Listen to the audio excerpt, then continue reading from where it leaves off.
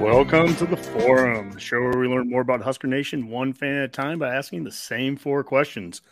Last week, we welcomed Jason from Heartland, a millennial, to the Forum, and this week, it's Generation Z's turn as we are joined by Dylan and Jordan of the Boys Down Bad podcast. They are the self-proclaimed #1 Nebraska football recruiting podcast in the country, and they are part of the Hurrdat Sports Network alongside the Redcast.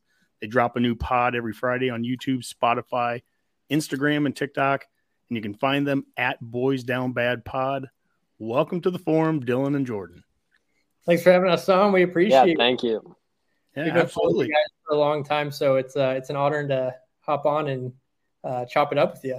Well, cool. It's an honor to have you guys on as well. I mentioned you're part of Hurrdat now, and this was the announcement from a month or so back. How's that going for you guys? How are you enjoying being part of the network?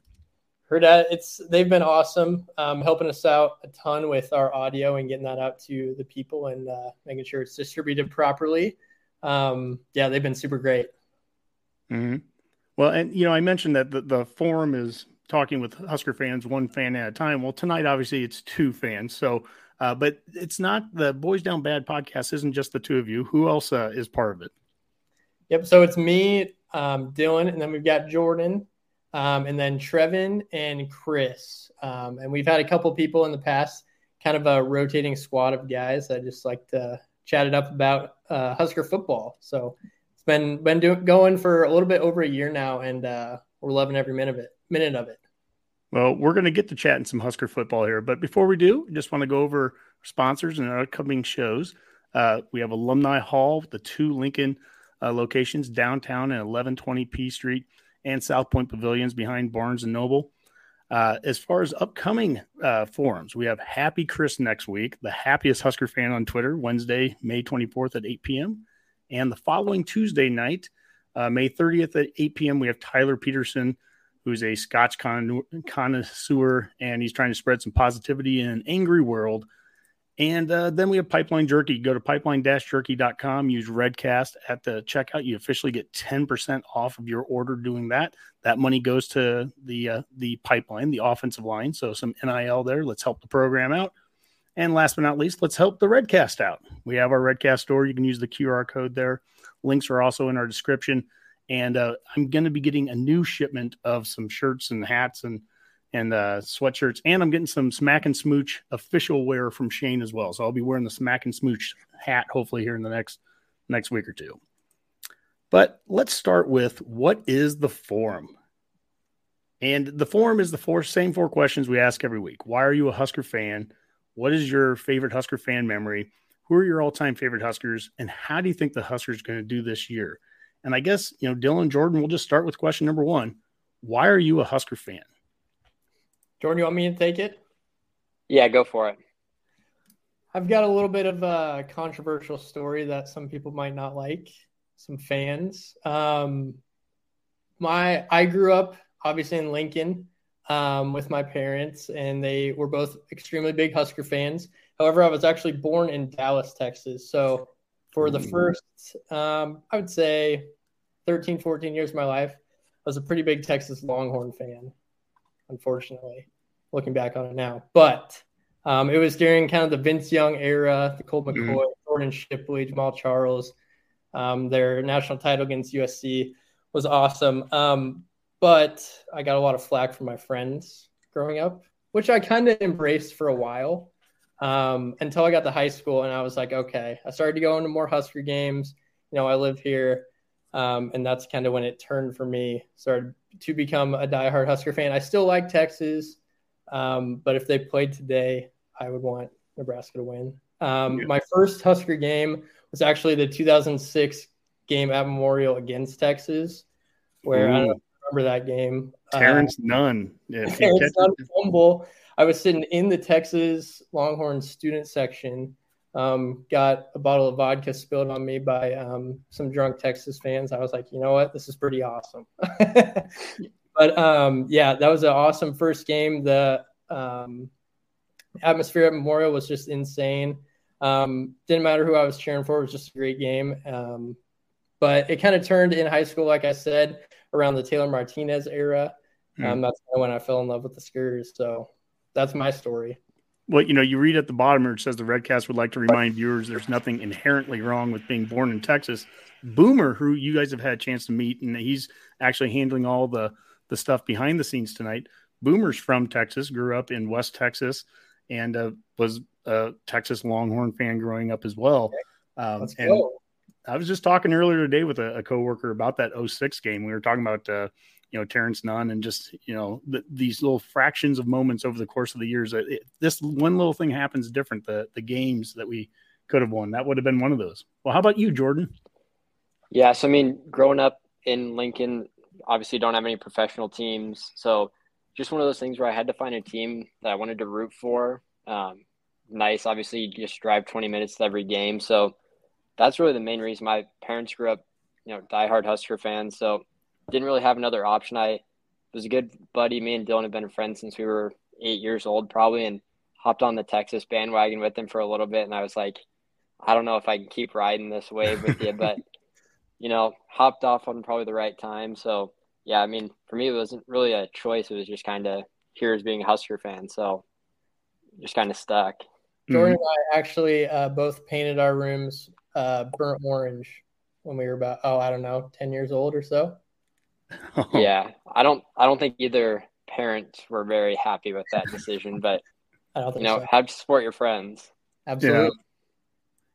I'll extend this one olive branch out to the Longhorn fans out there. That USC game, which I didn't want USC winning that night, that is one of the greatest games. I don't know that I was happy that Texas won. I was just happy that USC lost, if nothing else. And Vince Young, having a chance to see him play here in Lincoln against us and everything, that guy was absolutely amazing back then. So I get it. I coached youth football for about 15 years there in Lincoln. And when I started in 98, I would tell you 90% of the players on our team would wear Husker shirts underneath their jerseys and, underneath their shoulder pads. And, about 5, 6, 7 years later, it's maybe 50%. And the other ones are starting to wear Texas stuff and Oregon and Nike things and all that. And then by the time I got done coaching, it was maybe 25% of the guys are wearing Husker stuff. And that was concerning to me. And I'm just happy right now to be talking to you guys about Husker football. I'm glad that you guys, you were a part of the dark side, but you switched now. You switched back over, and I just appreciate that, and that you're doing some great podcast work for the good guys. Absolutely. Well, let's go question number 2 here. What is your favorite Husker fan memory? Peters, you want to start this one off? Yeah, so this one's very off the beaten path. It was, I believe, 2016. I think Nebraska's first game against Oregon. Brian Reimers, he went to our high school. His brother's in our grade, really good friends with him. Caught the go-ahead touchdown, basically in the end zone that the student section was in.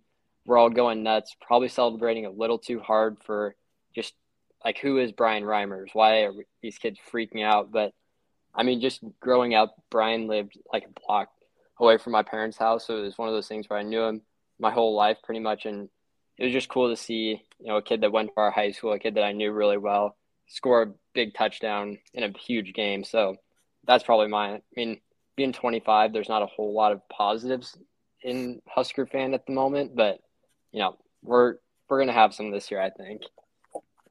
Well, I think that's one of the reasons, and I want to hear yours, Dylan, in a second, but I think that's one of the reasons I'm so intrigued by getting some younger people on this show too, is that we can be in a bit of our own echo chamber if it's just the Redcast guys, or just if it's just a bunch of dudes my age getting together and talking about the good old times.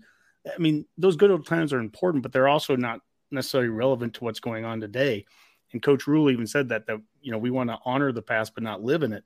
And when you said that there's not been a lot of positives, that's a very interesting perspective and a unique one that you get to bring, that both of you do, that when I can sit back and go, hey, I know what championships are like. I know we can get back to this and this and this. I take that for granted. I think of when I was in college. I got there in 95, and I was there at UNL until 99. We lost one home game during my time. And Jordan, your favorite memory is a great one. That's a great memory, 2016, that Oregon weekend. That was a great time. But I have to acknowledge that it would be different to be a student coming to UNL and during that era versus what I was in. So again, I think it even says more to what you guys are as fans. And I think Husker fans are better today than they were 30 years ago in the sense that it's easy to be a fan when you're just winning every game. It's easy when you know you're going to come in and blow this team out. And when you don't, but you're still showing up, you're still buying tickets, you're still creating podcasts, you're still out there on social media promoting it, all the things. I mean, that says a lot. And so I think that's great. Dylan, how about you? So it was difficult for me to narrow it down to one. So I actually have three moments that just stick in my mind growing up. The first one, specific play, was the Rex Burkhead juke against Ohio State when we came back. I was at that game. It was awesome. He just juked that guy out of his shoes for the go ahead touchdown, or did we tie the game? I can't remember. That might have been. I think that might have been go ahead there because that was late in the game. Yes, and it was.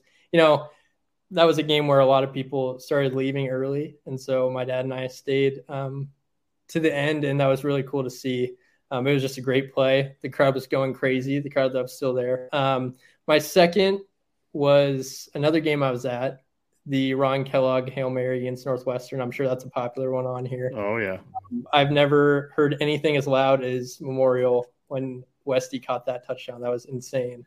And then my third, I actually wasn't at the game. I was at a church camp during this game. It was the Brandon Riley touchdown against Michigan State when we beat them. And I remember we weren't supposed to have our phones at this church camp. And one of my buddies somehow snuck it in and we were watching it. And we freaked out. And I ran back to my little huddle and I was screaming to everyone, we just won. And no one cared. They kept going. And I'm like, okay, sorry I brought it up. But those three moments kind of solidified my my love for Husker football.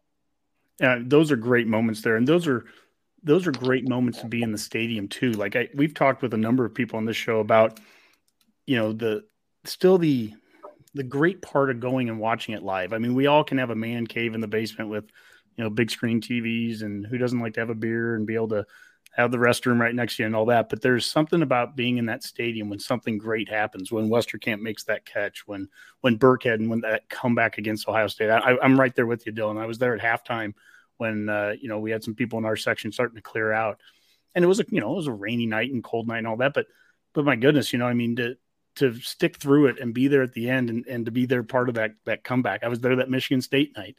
And then there was some nights that I wish I would have been there. I mean, I don't know. Do you guys remember the Alex Henry kick against Colorado?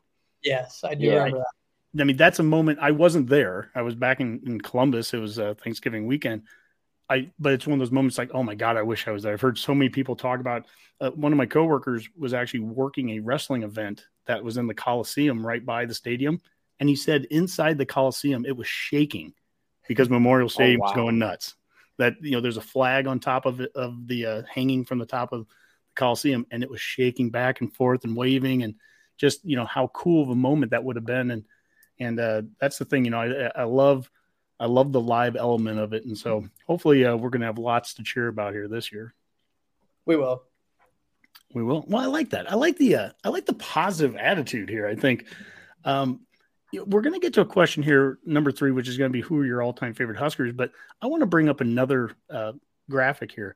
And this is something that I think what you guys do, which is so good. And I mentioned earlier, and I love it. You guys are the self-proclaimed number 1 Nebraska football recruiting podcast in the country. But that's not just – you're not just saying words there. I mean, these are all the different guys, and I don't have every one of them. This is just some of them. But Gunnar Gotchla, Jalen Lloyd, you started off with Malachi Coleman. There's Ismail Smith Flores and Isaiah McMorris, and you can read them all. Riley Van Poppel. You've also had Jay Foreman on there, which was pretty cool. You also, in the basketball season, Sam Hoiberg, you had Greasel on. You just had Bryce Matthews on with baseball. So you guys have done an outstanding job getting great guests on there, and you do excellent interviews. There's a reason why Herdad has you, and we're glad to have you as part of it. I mean, what's it been like to get to talk to some of these guys, especially these future players, these recruits, these guys that could become your future favorite all-time Huskers? Yeah, it's been really cool. You got something, Peters? Yeah, I mean, for me, just like talking to all these guys, I'm big into like, I really like looking at recruiting, following recruiting. So for me, it was like, why don't we just try and carve out, like, it's so hard to get like a Jeff Sims or, Anthony Grant was tough to get on. These guys that are such big names, like they don't need to come on, a podcast, but these kids that are going to be like, hopefully the future of this program, to get them early to kind of hear a little bit more about them, especially because we've talked about it, a lot of these kids are what their stars are. So like if you're a 3-star guy, you're not getting a ton of typically like press, you're not in interviews after practice every week. So for me, it was like, why not just like, I find this interesting. I'm sure other people do. So I was like, why not just try and dive in? And you don't see a lot of people doing it. So it's been really cool just because I like following recruiting anyway. So it was like, why not try and make something out of it? Yeah, I've loved getting to know these guys on a more personal level, just learning how they interact, and something that's very rare. And we talked a little bit about it earlier before we went live, but I feel like our pod gives these guys a little more chance to be truly themselves, as opposed to talking to journalists, news reporters, people that are old guys. Yeah, I wasn't going to say it. You did. And so like we had Bryce Matthews, he just came to our house, our studios in our house, and came and was super, super cool. Just a guy you would want to hang out with. And, the conversation went to, he asked us, what did he ask us? If you went sock, shoe, shoe, or sock, shoe, and you're getting ready. Yeah. What do you do? Out of nowhere. Is it sock, shoe, shoe? Yeah, sock, shoe, shoe. Yeah, sock. Yeah, I guess that's what I do. Sock, shoe, shoe. Yeah, but just stupid things like that. You can actually see these guys in a kind of a carefree environment. It's been really fun. That's cool. I think we talked about this again a little bit before we even went on. There's a lot of Husker fan podcasts out there, and we're happy to see them all. I think it's a great community of podcasts, but where I really think you guys have found a way to find a niche within that, with what you're doing with these interviews, specifically with recruits. But as we mentioned, hasn't just been football recruits, and you've had baseball and basketball guys on. Now you've had Jay Foreman on too. So, you guys have, diversified. You've also had Anthony Grant on. So you have, current players too, but that niche of getting those recruits, there really isn't a recruit that, pretty much hasn't talked to you at this point. And I think that's great. And I think moving forward, it's not going to be it's like you're not through the recruiting process until you've had a chance to talk with the Boys Down Bad podcast. So I think that's a really a cool niche that you guys have formed and created there. Yeah, for sure. It's been a while ride. Yeah. Well, I think it leads us perfectly into question number 3 then. So who are your favorite all-time Huskers? Peters, you want to go? And I'll start. I need to do a better job asking it so I can direct it to you. I'll start with you, Dylan. You start off with who are some of your favorite all-timers? Yeah, so I've got one just mainstream pick, and I've got 2 obscure ones that I think about with Nebraska football. Okay. First is Amir. He was my favorite player for a long, long time. His run against McNeese State. I remember, Peters, we were at like a fall ball tournament. In City during that game. And we're struggling against McNeese State. We're like, what's going on? And then Amir breaks that run, or I don't know if it was a run, I think. It was like a screen catch and basically a run. Yeah. Yep. And he broke that. That was just awesome. And seeing him have so much success in the NFL too, has been really cool. Solidify himself for a long career in the NFL is awesome. And then my 2 obscure ones, for some reason, this guy has always stuck in my mind. Damian Stafford, the safety. He was so small, but he just destroyed dudes. He would just come in with his team and just blow people up. And he was always on in the tunnel walk when they play like Here Comes the Boom. And they do like, when they say boom, it like hits someone. He was always in there just destroying some dude. That was awesome. And then the other one, don't know why, but our friend group just loved this dude. He didn't do anything incredible, but when he got in, it was just fun to watch, and that was Riker Fife. Oh, sure. Yeah. I don't know why, but when just a GI dude, whenever he got in the game, we were just pumped up. He never really did anything great, but we loved watching him. So those are my three. How about you, Jordan? Yeah, so I mean, Ndamukong Suh just jumps off the page. I mean, how many times have we seen even a defensive player get, in the top, however many in the Heisman? Should have won it probably, but that's a whole nother story. So for me, he's one that really sticks out because it was kind of in that era where we were good, but we weren't winning like we used to. And now it's kind of been a little bit downhill. Another one's Tommy Armstrong. I mean, he's probably the best quarterback I remember watching play. And then kind of an obscure one.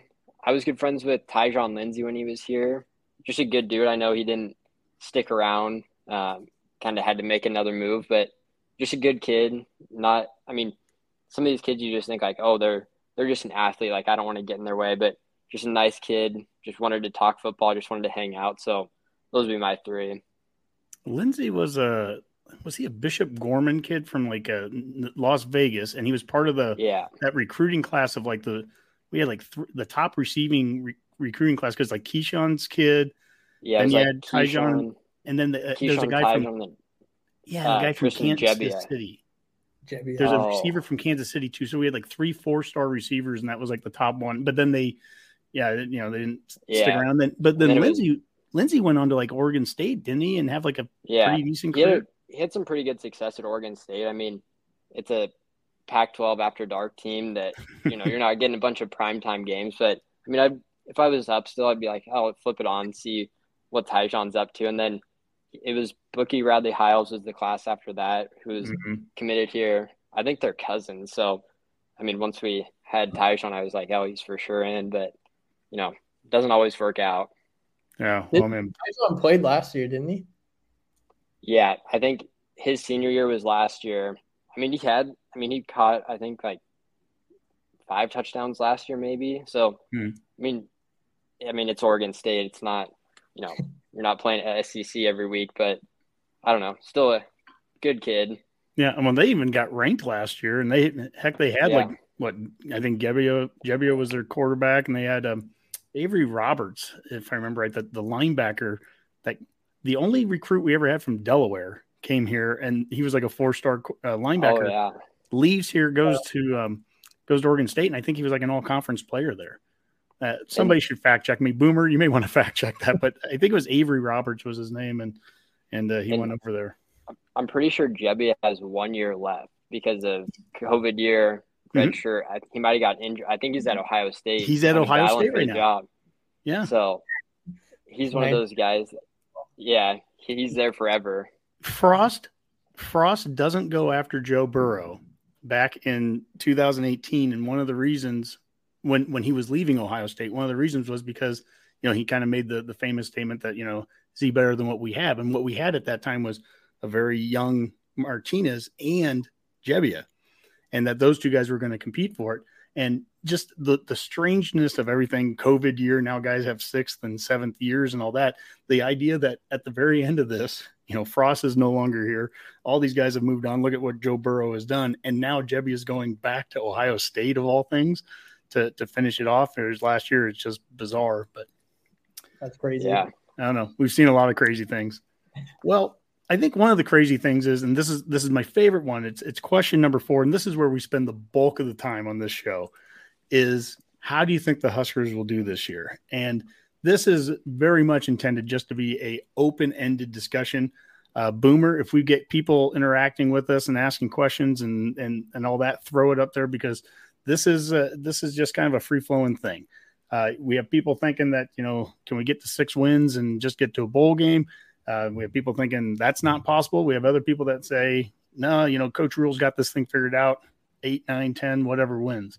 I'll start with you, Jordan, just so that we can keep some order here, but then let's just get free flowing. Jordan, what are you thinking for next year?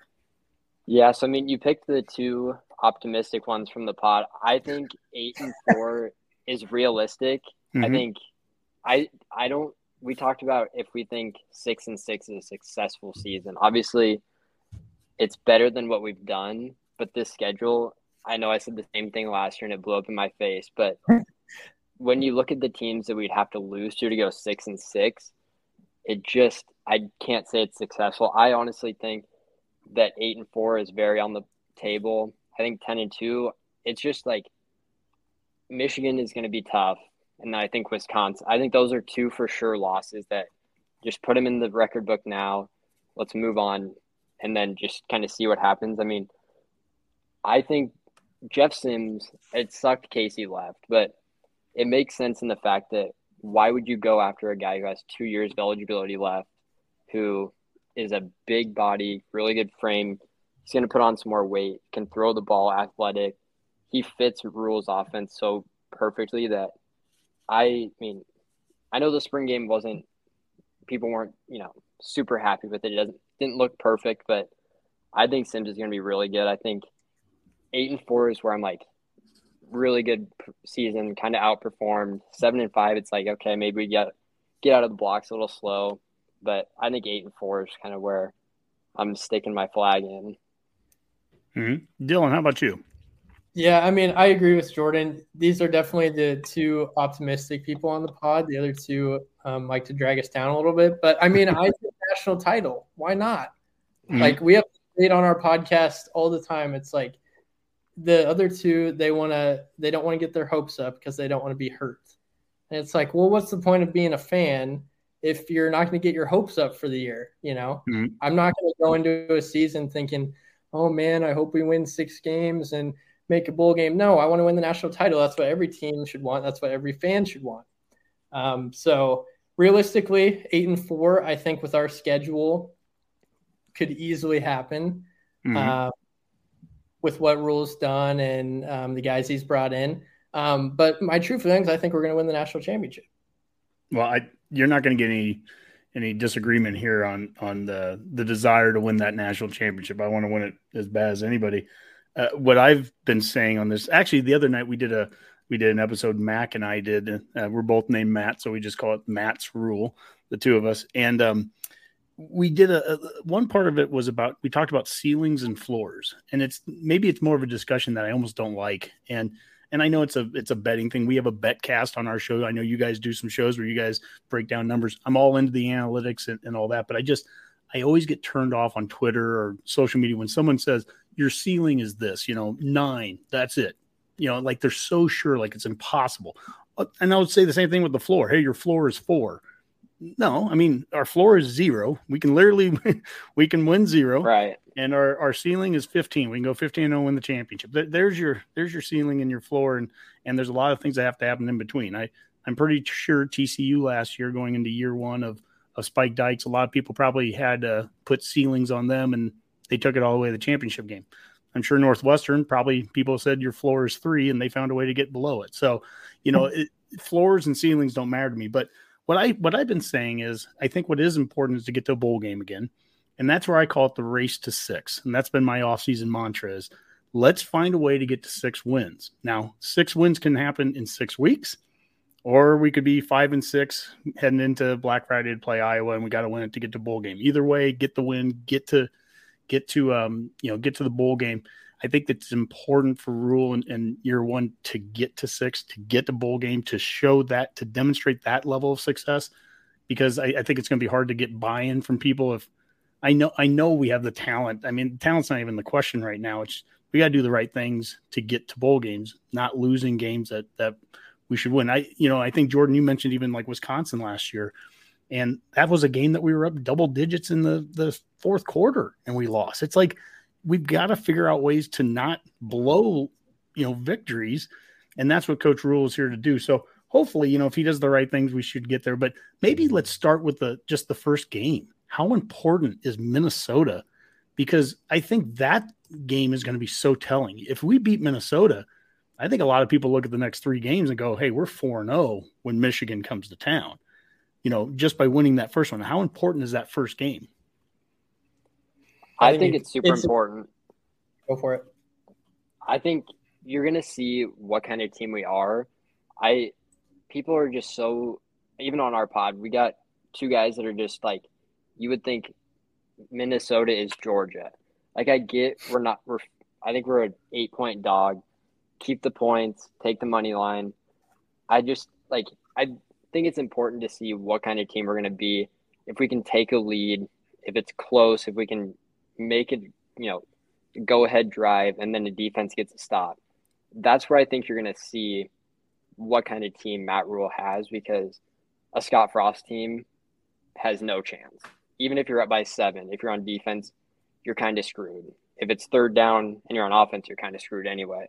Mm-hmm. But I think you're going to see what kind of coach Rule is, making smart decisions to either keep a lead or come back from a lead. So I don't think Minnesota is anything super special. Well, so Jordan, to follow on that, I mean, Minnesota's another one of those double-digit leads we had last year in the second half. We were up 10-0 at halftime.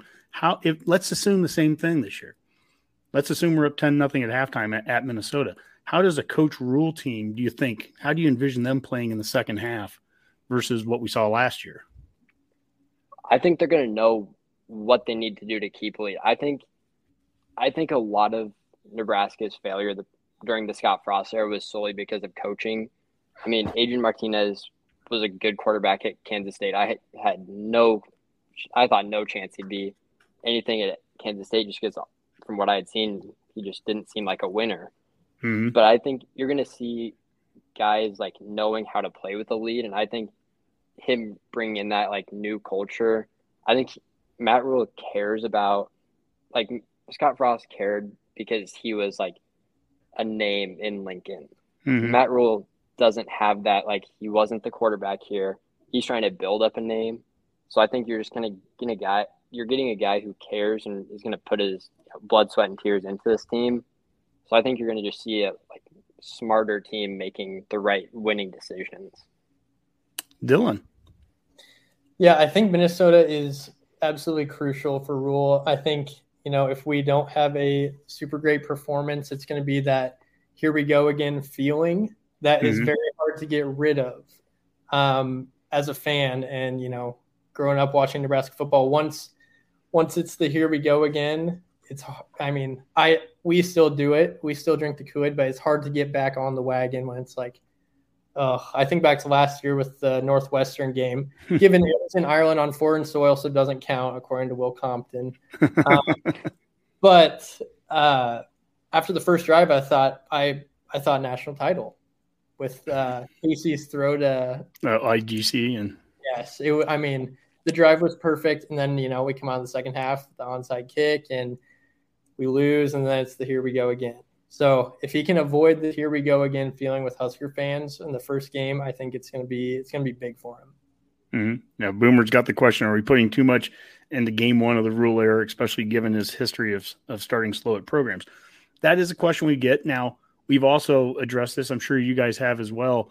You look at the history of what Coach Rule has been in year one. Those programs are at different places than what he's taking over Nebraska at. In fact, he's kind of made reference to the changes that were made last year in game 3 with Frost gone, and then in game 4 with Shenander gone and with Bush coming in and being the DC. You started to see a different style of Nebraska playing just the last 8 games, more physical in practice, actually tackling on defense. Shocking that tackling in practice can help you tackling in a football game. But the team started to, I think, make some improvements. And basically, Rule has kind of said that kind of, in essence, to him, acted like year one. That he feels like he's kind of taking over a year 2 program. He doesn't have the roster disaster he took over at Baylor. And there was plenty of issues at Temple when he took them over, in addition to the fact they were switching conferences around that time too.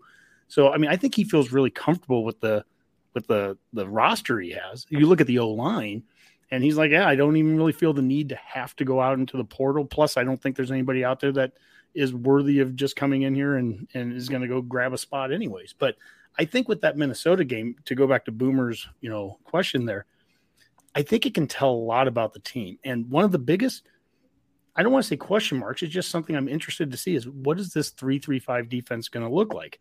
And Minnesota, if nothing else, I don't know if they're going to be good, bad, or whatever, but that they're going to line up and have 7 offensive linemen on the field at some point and 3 tight ends and 2 fullbacks. They're going to do some of the most unbalanced, big time stuff. And let's see right away, let's have a good indicator. How is this 3-3-5 going to hold up against that style of football? And we'll know in August, well before we ever even get into the meat of the conference schedule. Yeah. I think something interesting. I was talking to a coworker who played football at Nebraska Wesleyan about the 3-3-5 because I'm not an X's and O's guy. I don't know anything about defensive schemes or anything. But he said the most important part of that defense is actually the nose tackle. So I'm assuming it'll be Ty Robinson because you have three people up front, and say you're playing against the Minnesota who's going to, run the ball down your throat. You got to have a guy who's going to take up 2, maybe 3 holes so that to give the linebackers time to fill. If he can't do that, he's going to run all over us on this 3-3-5. So I don't know, something fascinating. No, that's 100% true. And we've gotten into the X's and O's on that on the show before, where I'm going to take a history trip for a second, go back 30 years. Nebraska used to run 5-2 and they switched to a 4-3. That was a big deal back then. And the only way to do that then was it started with the corners. You had to have great corners that could – then you'd make the guys that weren't your corners, they became your safeties. Your safeties became your linebackers. Your linebackers became your DNs. And all of a sudden we had all this speed on the field, but it started there.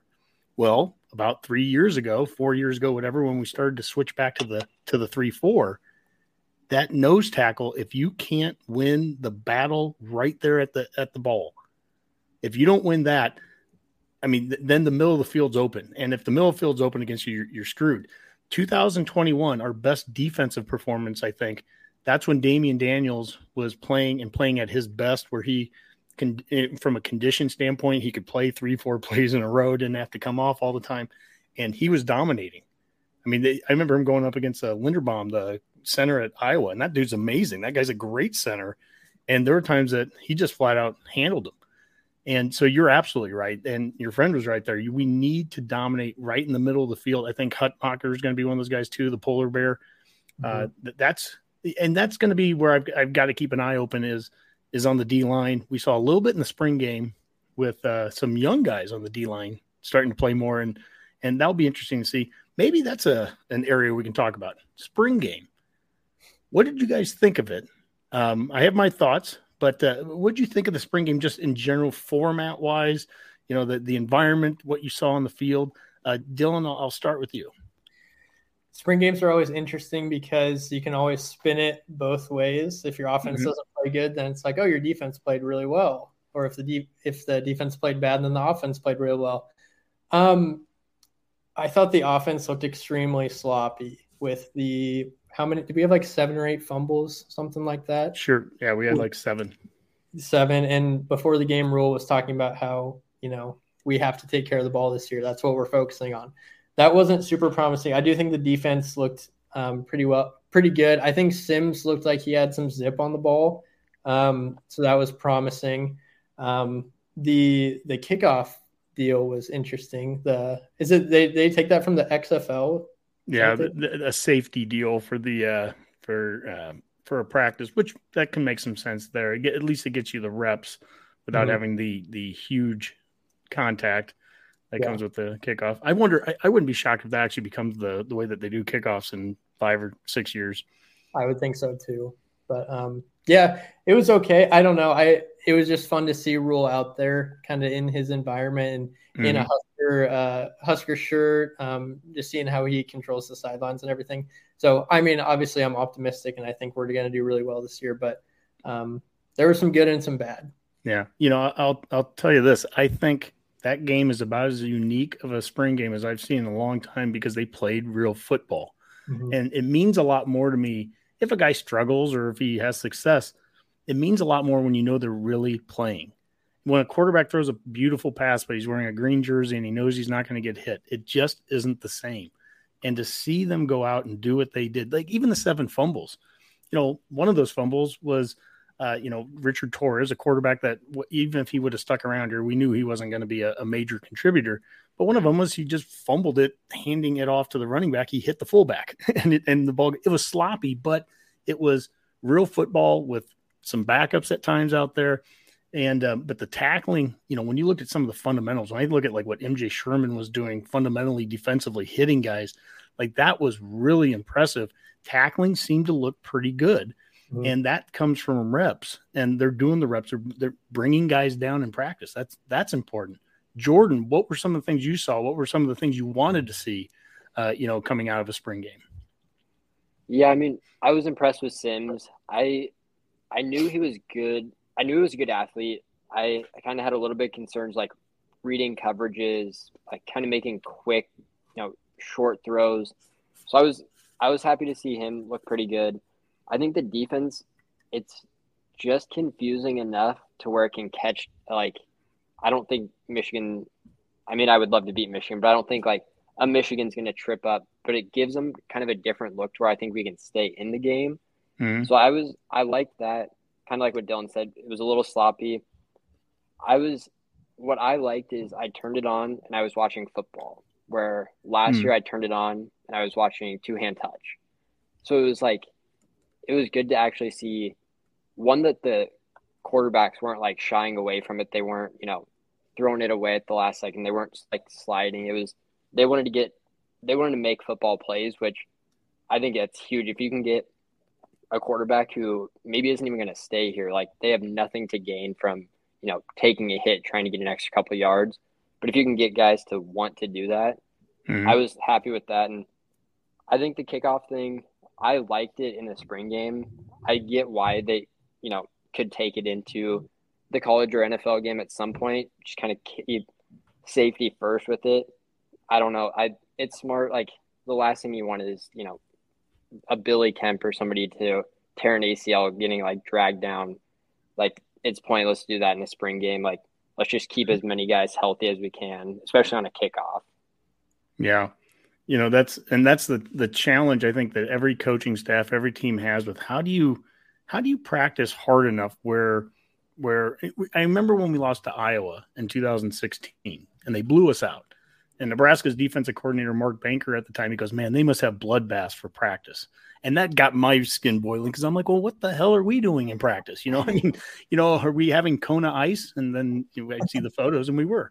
But that's beyond the point. It was like, well, what are we doing? And you want to be physical enough. Like the word, we had Adam Carricker on the fan forum about a month ago, and he used the word, you want to get, you got to get calloused to playing football. And so anyone that's played football, those first 2 or 3 practices of the season suck. Every little hit on your forearm, on your shin, everything hurts. You haven't been hitting. But then after about like 3 or 4 practices, it's amazing how you get callous to it and you're actually better prepared and you don't get as injured if you can prepare that way. And I can remember during the Riley era specifically, it seemed like we had like receivers that would go out there and like make one catch and then they'd get hit and then they were out for a week and they'd sit them out all week to rest them so that they were healthy for the next week. They'd get out the next week, they'd take a hit and they were out for a week. And it was like, it was just kind of this, repeating, issue. And it's not, nobody ever wants to see injuries. I mean, that's the last thing I was, fingers crossed the whole time in the spring game, but I just thought it was so cool to see us get through the spring game, play real football. Jeff Sims took a good hit on like the second play of the game, got drugged down from behind. And, and I kind of held my breath for a second. Then he got up and I'm like, oh yeah, he's a big dude. He's okay. He'll be fine. I like Casey Thompson. I think he was a great ambassador, part of the program. But I think for what they want to do, the fit and the style of runner and everything that Jeff Sims brings, that Haarberg brings, I was happy with what I saw from Purdy, his willingness to run, something I didn't see at the end of last season, but I saw in the spring game. I don't know. I'm intrigued. We might see an option or two. Yeah, I was kind of going into it even before Casey left, saying, like, telling coworkers, like, I think Jeff Sims is probably going to start. He fits what Matt Rhule wants. He wants somebody who first read isn't there, take a second look at the second read, and then just take off. Where Casey, it's 1, 2, 3, 3, 2, 1, no one's open, have to run, and then at that point it's like, let's pray for 2 yards. Where Sims, it's not there, just take off, get 5 yards, and like make something happen. Where it makes sense. I mean, it does suck because you never know what's going to happen with injuries. Casey would have been a great guy, even to just have a battle with, kind of see who comes out of camp. But it makes sense, and especially going back with Tom Herman, I think that helps a lot with him too. Yeah, he's a 6th year, 7th year guy, and he's 25 years old. He's I get all the reasons why. I would love to see, and he hasn't committed anywhere as far as I know. I'd love to see Logan Smothers still come back. And I know that offer was what was so cool about Coach Rule is like Coach Rule's kind of talking with the guys about like, hey, I totally understand it. Put yourself out there in the portal. The portal doesn't mean you're leaving. The portal is kind of the way to market yourself and see what the value is out there. And some coaches will look at that as, well, if you go in the portal, get the heck out of here. You're not welcome back. Rule's been like, hey, if any one of you QBs want to mark, put yourself in there, I understand and know that you can come back. Obviously, Torres and Casey both left. I might be in the minority of this. If I was between having Casey back or Logan, I'd rather have Logan, just based off of what the staff wants to do with the QB spot and the mobility that I know that Logan could bring. I would love to see him back in that mix and then have 4 QBs in that room. That'd be really impressive. Compare that to the first year of Frost, where we didn't go after Burrow, and then we lose Jebbia right before the season starts, and now we had Martinez, true freshman. Andrew Bunch was a walk-on freshman right behind him. We had Vedral, who we didn't even go after the waiver at that time, so he wasn't even eligible to play. And then Martinez gets hurt, and here we are in week 2. Actually, it was week 3, but the Akron game didn't happen. So it was the second game we're playing against Troy, and we're down to Andrew Bunch with an injured Martinez. That's a bad situation to start the season off of. So when I can look at this roster and already go, this is such a better roster, at least at that position, than where we were 5 years ago, starting off the Frost era. I feel pretty good with Sims. I feel pretty good with Harburg with how they want to run them. Purdy, and if we could get some others back there, that'd be a good spot. Yeah, 100%. I know one guy, Trev, on our pod, once Casey left, he was like, "Oh, Sims is tearing his ACL. Here we go." That guy sounds like he has been snake bitten, man. Trev, he's and I get it, man. Don't let it fool you. Once the first game rolls around, he'll be drinking all the Kool-Aid for sure. Mm-hmm. Once he makes it to Harrah's to put the over win total, he'll be right back in. So it's just the summer we got to get him through, but he'll be back in. Yep. Well, and before you know it, you won't even have to cross the river to do that. You can. I'm from Columbus, so the casino is opening up there next month, the temporary one, and I don't know what all the Nebraska rules are. I think you have to be in the. I don't think you can use the apps the way you can like in Colorado and stuff, but you can at least just go to the casino and start to throw a few bucks down, responsibly, as we always say, betcasters, redcasters, responsibly, and hopefully throw them on the Huskers. It's going to be a fun season. I'm bought in based off of everything I've heard and watched through up to this point with Rule, that the things that he says he wants to do, that they're going to do it. When they said, hey, we're going to be physical in practice and we're going to tackle quarterbacks. I've heard people say that before, and then I've gone to coaches clinics and stuff, and you don't see it. They've gone through with it. I mean, that spring game said a lot to me. I didn't walk away really worrying about what the football that was played, the actual how clean it was. I mean, it's spring, and you're going to play with guys that are some of them are going to be transferring and all that. But what did we see? We saw physical football. We saw guys taking hits. We saw guys, breaking tackles, guys making good catches, guys making good throws. I mean, that's, and, I look at that O-line. I've been told I look like Coach Rule. I think like Coach Rule with this line right now. I like the line that we have coming back. And I think having a mobile quarterback can help that line not look so bad sometimes, where a line can be put in a bad situation when they're having to sit there and pocket block for, 10 seconds on a play. You do kind of look like Rule. Yeah, I was thinking that too. Yeah, we've got this doppelganger effect thing going that that's actually crazy. So, oh yeah, and again, I've said this to a number of people. I'm like, I don't see it as much as others do, or I do in a couple of situations, but I've had other people just come up and they're like, no, you look like him. So there's something there, I guess. Yeah, the biggest, I don't know. I'm impressed with Rule because it just seems like he actually cares. I think that's what we didn't have with Frost, is he thought he was coming in and he was just like going to have all the job security no matter what. Mm-hmm. Where Rule, it's like he cares. Like he has turned around Temple, turned around Baylor. I also think it kind of is an extra motivation coming off the quote unquote failure at Carolina, where you don't think about, how he turned around Temple when it's also like, well, Carolina was bad. So that's what I'm like most impressed with, is just like you're seeing like they're doing what he says they're going to do, which I just think like Frost, like we weren't tackling at all. It was like, how are we supposed to like compete with like Michigan or even like in Iowa, who's, they're physical, like they're big guys that they're like, you can't just play 2-hand touch all, fall and expect to go beat Iowa at Iowa. So I don't know. I'm super impressed. And yeah, I mean, I was bought in from day one. So I don't know. Yeah, we need to be able. Yeah, we need to be able to develop players the way that Iowa does. I think I saw a stat today, and it was like the top 10 teams that have the most players right now in the NFL, and Iowa was like number 10. It was actually sent to me by an Iowa buddy of mine, and even he was like, who's the oddball in this list? And it was like 1 through 9 is Clemson, Alabama, Georgia, blah blah blah, and there's number 10 is Iowa. And my response was, I'm like, well, you guys are the top developmental program in the country, and I don't think there's even probably a close second. And Nebraska, and part of that is, I mean, look, Iowa's not going to be, world beaters when it comes to recruiting. They're not getting top classes all the time, but man, the guys that they get, they do the right things with them. They develop players over the course of, 2-3 years, especially on the lines, and they're really, hard to play there after they've been developed. And Nebraska needs to develop like that while we can recruit the way we recruit.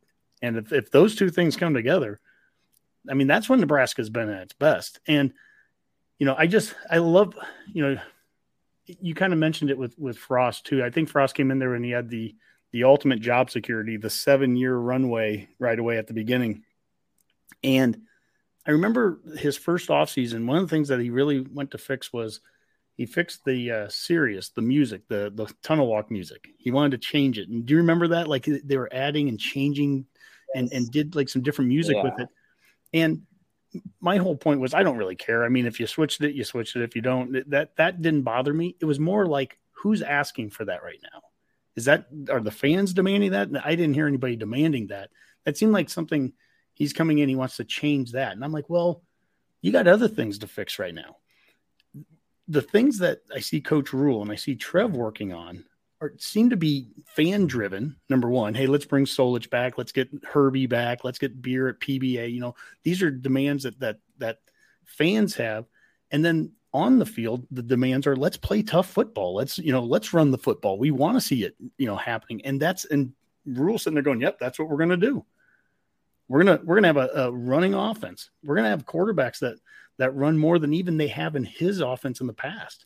Mm-hmm. And then the last point there about I think him going to the pros for a couple of years is great because that gives him a level of experience. He's talked about with like the drafts, he's been now in the draft rooms, but I've had people on social media. Social media is always so wonderful. And people are like, yeah, man, he failed there. What's he going to do at Nebraska? Yeah. Cause no other coach has ever gone to the pros, failed for a couple of years and come back, Nick Saban. Yeah, I was going to say, every of Nick Saban, Urban Meyer, Steve Spurrier, there's plenty of examples of, in fact, it's very rare to see a coach do well at both. They tend to, a coach is either really good at one and not good at the other, vice versa. So Coach Rule is a college coach. There's just no doubt about that. And I'm excited to get this thing started here. So, yep. I think it's really good for him that he had a little bit of NFL coaching experience, because now he can prepare these kids when they get drafted or go to the NFL, what to expect. And he can fill them in on that side of things too. So I think he's going to be really good. Can't wait to see it. Yeah. He's mentioned the success he sees with his players, or he deems successes. Are you getting that second contract, that 5-year contract? Are you in the pros that long? Like, it's one thing to just get drafted, but like, can you actually be a successful pro? And that takes development. If we can develop guys so that when you get to the pros, you're going to have a healthy, long career, boy, that's a good spot to be in. Absolutely. Yeah. Well, fellas, this has been a blast. And is our tradition on the Redcast, on the forum, we always do our parting shots and we allow our guests to have the final words. Today we have two guests. So I'm going to start with you, Jordan, and we'll finish with you, Dylan. Give us some parting shots, guys. Dylan, you want to go first on this? Jordan's going to think this one through. Dylan. Yeah. Well, I said it earlier. National championship this year is what I'm banking on. But I'm going to do a little promotion for the pod. Mm-hmm. This week we've got an episode coming out with Gibson Pyle, O-lineman from Houston. He's a 2024 commit. So awesome conversation with him. He's a super cool dude. And then I think you touched on our all of our handles. So we appreciate you letting us come on and chop it up for an hour. It's been great. Mm-hmm. Absolutely. Go Big Red. Yeah, I'm going back to this floor and ceiling. I think floor is 8-4, ceiling 15-0. I told Dylan, I think Raiola finishes his career at Nebraska. So, and then follow us. Really good interview on Friday with Gibson Pyle. We're just going to keep rolling with it. Yeah, Redcasters out there, absolutely follow them on YouTube, Spotify, Instagram, TikTok, Twitter. That's how I've reached out to you guys. At Boys Down Bad Pod. I think the work you guys are doing is great. And I mean, I reached out to you back in January, February around that. And I really love what you guys have put together. I think you guys have found a great niche within this big Husker glut of Husker fan podcast. I think you guys have really found something that works well and that you guys have made your own. And I couldn't be happier, prouder to have you be part of the Hurrdat Network with us. You're a great addition to it. So thank you so much, Dylan, Jordan. Thank you. Everyone go out there, listen to the Boys Down Bad podcast. And just remember, Redcasters, you too could be the next one to join us on the forum.